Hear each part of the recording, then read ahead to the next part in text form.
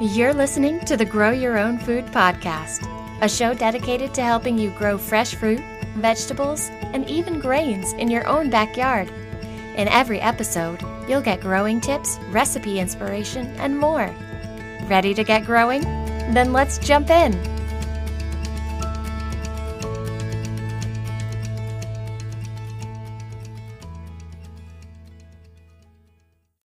Hey everybody, it's a new year and I am back with a whole new season of Grow Your Own Food. I'm your host, Shauna Smith, and in today's episode, I'm going to be wrapping up what it was like to grow my own food and only cook with the food I could grow at home for all of 2019.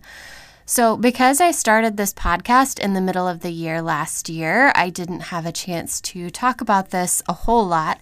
I did talk about it a lot on my blog, and I posted with like a wrap up every month on my blog, but this is the first time I've really talked about it here, and I get to tell you guys all about what it was like, what I learned, and what I'm going to be doing differently as a result in the future. So buckle up. That's coming at you, but first, a word from our sponsor. So to give you guys a little bit of background, I'm going to tell you a little bit about this challenge. This is a challenge that I took upon myself to only cook with food that I could grow myself in all of 2019. Why did I start it? Gosh, I really just started because I kind of wanted to take growing my own food to the next level, and I really wanted to challenge myself. In summer of 2018, my husband and I, we were in the grocery store and we had put a bunch of stuff on the checkout belt, but there was hardly anything on there. And it was because we were growing a lot of our own food at home. And my husband was like, I wonder how close we could get to not buying any produce at the grocery store.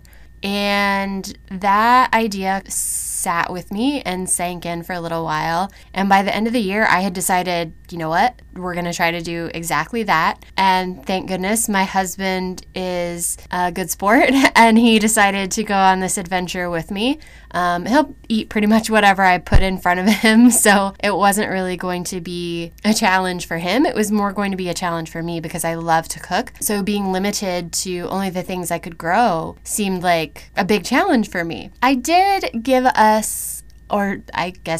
did give myself some exceptions. So I gave myself the exception of citrus fruits. I was allowed to buy citrus fruits because we can't really grow those in my climate here in Northeast Kansas. I'm working on growing some citrus trees. You do have to kind of overwinter them inside. I have a lemon tree that I started from a seed from a lemon at the grocery store. I don't even think it was an organic lemon, actually, and it's going on 3 years now, and I'm hopeful that this year, I said this last year, but I'm hopeful that it will start producing fruit in the coming year. So I allowed us citrus fruit. I allowed us tree nuts because while you can grow peanuts, and I have grown peanuts in the past, what we tend to eat more of are tree nuts. And that's pecans, almonds, walnuts, and I mean that takes 5 to 10 years of growing. It had to be something that I could grow, in a regular growing season.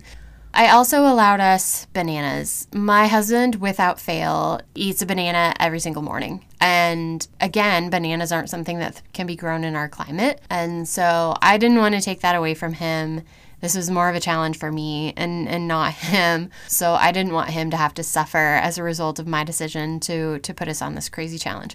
And then I also decided that grains were perfectly okay. So wheat flour, rice, anything that basically I would have to grow on a really, really large scale in order to create enough for us to eat. I just don't have the space for. I have a pretty big garden by most standards. It's 8 4-foot by 8-foot beds, but that's 256 square feet. So that we don't have any acreage by any means. And so I don't have the space to grow things like wheat, to try and, make my own flour or rice of any substantial amount. So grains, I decided, were something that we could continue to buy. But everything else, every kind of vegetable, every kind of fruit would have to be grown at home.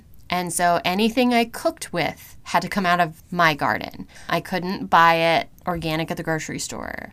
I didn't even allow myself to buy produce locally from the farmer's market. I truly wanted to just see if we could subsist on fruits and vegetables in things we cooked at home that we had grown ourselves.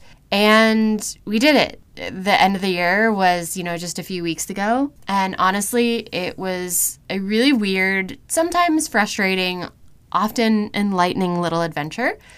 And it's completely changed the way I cook and plan meals, the way I look at a grocery store, the way I consume a lot of things these days anymore, not just food. So I'm going to wrap it up Q&A style here. Even though I'm going to be Qing and Aing myself. That sounds really weird to say, but you know what? I'm going to leave it in there just for entertainment value. So, without further ado, these are the results of what I like to call Grow Your Own Food 2019. And I'm going to start in the kitchen space because a lot of what I learned manifested itself there. So, I'm going to start with what I learned in the kitchen, and it's a few different things. One, that dried beans take approximately forever and a day to cook to the point of softness that we're used to experiencing from a can. Even after soaking them for 24 hours, sometimes more than 24 hours, you still have to cook them for 45 minutes to an hour. And when you and your spouse both have a full-time job, beans taking that long to cook is really frustrating. I ended up with some very chewy chili. It was not my husband's favorite, but my mom got me an Instant Pot for Christmas, so the process is about to get much faster. Hopefully I can cook beans in less than an hour and without having to soak them for 24 hours beforehand, because sometimes I forget and that messes up my meal planning. Also, I learned when it comes to processing tomatoes, I prefer a food mill to a tomato press. I started out with a tomato press, and a food mill is just faster. And honestly, you can use it for multiple things, like ricing potatoes to make mashed potatoes, ricing cauliflower, or milling apples to create applesauce.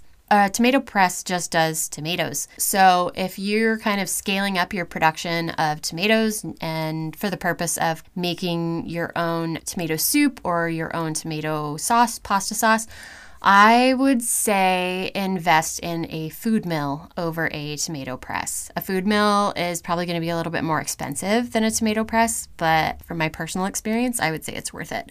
Any recipes I'm really proud of? Yes. I finally got a good bread and butter pickle recipe that I like, and I'm going to be posting that this summer when it's cucumber season. And after about 4 attempts, I finally nailed that burst cherry tomato sauce recipe that I told you about in, I think, the last episode of 2019.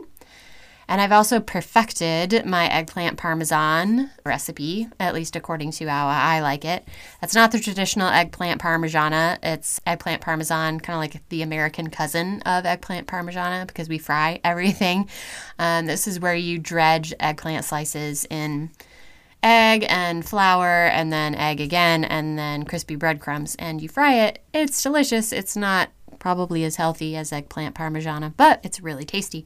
I'm also pretty proud of my grilled summer vegetable sandwich. I might turn those into paninis in the future because they're a little bit huge. I put them on Italian baguettes and they're kind of enormous.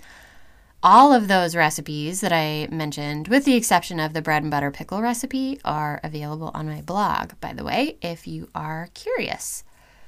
I do have some recipes that were total duds, and my coworkers probably wouldn't believe it because anything I bring into the office tends to be baked and full of sugar and butter and really delicious. But my dinner recipes that I make up myself, a lot of times they don't pan out, or at least they don't on the first try. They usually take, as any recipe does, that's made just from whatever you have in your kitchen or whatever you have in your head. It takes a few tries to get it right, when it comes to salt or spices or amounts. I made a cold peanut noodle and cucumber bowl that was a horrible, clumpy, stodgy mess the first time around. And the second time around, it was photo worthy. But the recipe still was not something that I wanted to share on the blog, so I didn't. As far as whether or not I grew too much of anything that I could use in the kitchen, yes, I grew way too much Swiss chard. Swiss chard is one of those plants that it produces enormous leaves. It's a leafy green, so huge leaves. They are one of those plants that you can cut and come again, and it'll continue to grow. And it does not bolt, so it doesn't get really tall and flower like spinach does. I mean, it is a trooper in both cold and hot weather. And so I ended up with just an absolute ton of Swiss chard. I think I planted 5 Swiss chard plants for just my husband and I. And I'm telling you that was too much. I probably have about 10 bags of Swiss chard vacuum sealed in the freezer. Also, celery. I grew way too much of it. It was my first time growing it in 2019, and I didn't realize how enormous celery plants get. Because by the time we buy them at the grocery store, they're all, cut down. And I have so much in the freezer that I don't need to grow it next year, which is good because celery is definitely a space hog in the garden, and it needs all season to mature. So you're kind of stuck with celery in that spot all growing season. When it comes to what I learned in the garden from growing my own food for the year, I have learned that I am officially declaring war on squash bugs. I'm researching organic spray recipes to kill them, things, sprays that you can make at home that have things like garlic and vinegar and chili pepper in them. Apparently, those things are supposedly going to kill squash bugs, but we will see if that works. I definitely plan on sharing the recipe that I come up with for organic pest control of squash bugs on my blog. And then I also am going to be testing out some squash vine borer traps that I have read about. I ended up with only 1 viable pumpkin this past season and 1 viable spaghetti squash after everything was said and done, and some yellow summer squash. I did not get any zucchini. I did not get any butternut squash. I mean, they just destroyed so much. I thought about not growing any squash this coming year, but I'm not going to let them beat me. I am going to somehow get the upper hand, even if it takes several different tactics to do it. I also learned that raccoons really like sweet corn, but they will leave less sweet corn alone. It's funny, I have grown sweet corn several times now, and the first few times I grew it, I grew a less sweet variety. It's called Bantam, B-A-N as in Nancy, T as in Tom, A-M as in Mary. And this past year, I switched to a much sweeter corn. It was so sweet that when it started to sprout the corn silks, I mean, you could smell it on the air. It smelled delicious, and I'm pretty sure that's what reeled in the raccoons. So I decided that I'm going to go back to my old, less sweet variety of corn and just kind of doctor it up with whatever I need to in the kitchen to make it sweeter if I want to make it sweeter, because the only other option is for me to kind of rig up electric fencing around my garden, and we already spent a ton of resources and time building up a really nice fenced-in garden, and I just don't want to go through the trouble of electric fencing as well. Raccoons also like cantaloupe, so I learned that those need to come in as soon as they're fragrant. A lot of advice will tell you to just wait until they have naturally dropped off the vine, and I've noticed that by the time they drop off the vine themselves, they're actually maybe a little overripe, and they start to get this weird floral taste rather than tasting, fruity like melon. But also by the time they get to that point, they're so fragrant that they attract pests like raccoons, and the raccoons will kind of run off with them or run a short distance in my case, and then just, pull all the guts out of them and eat your cantaloupe there in your garden. As far as any big snags in my plans, yes, I failed miserably when it came to fall succession planting. So we had no broccoli, cauliflower, cabbage, or sprouts this fall like I had planned. But it taught me a big lesson for next year's succession planting. Also, the onions did not do well. I covered this in a previous episode, a few episodes ago, about the top things that I learned in the garden, but so I'm not going to moan about it too much here. But I'm definitely going to have to change up how I sow and grow my onions to try and increase my harvest for 2020.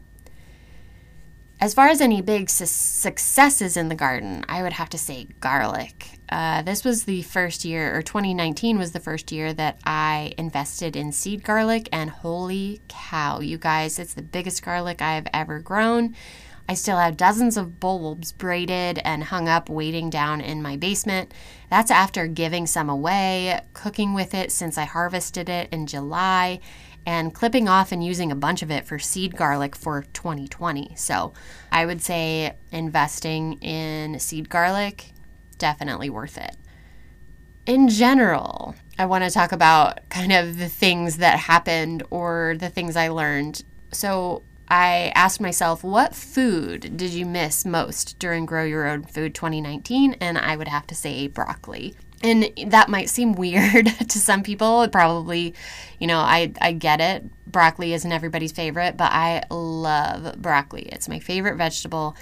And while I've always been able to grow it in the spring, I don't have space to grow a lot of it because broccoli plants are very, very large and they take up a lot of space. And so my plan was to grow it in the spring and then grow more of it in the fall. But like I said, my fall succession planning was a big dud.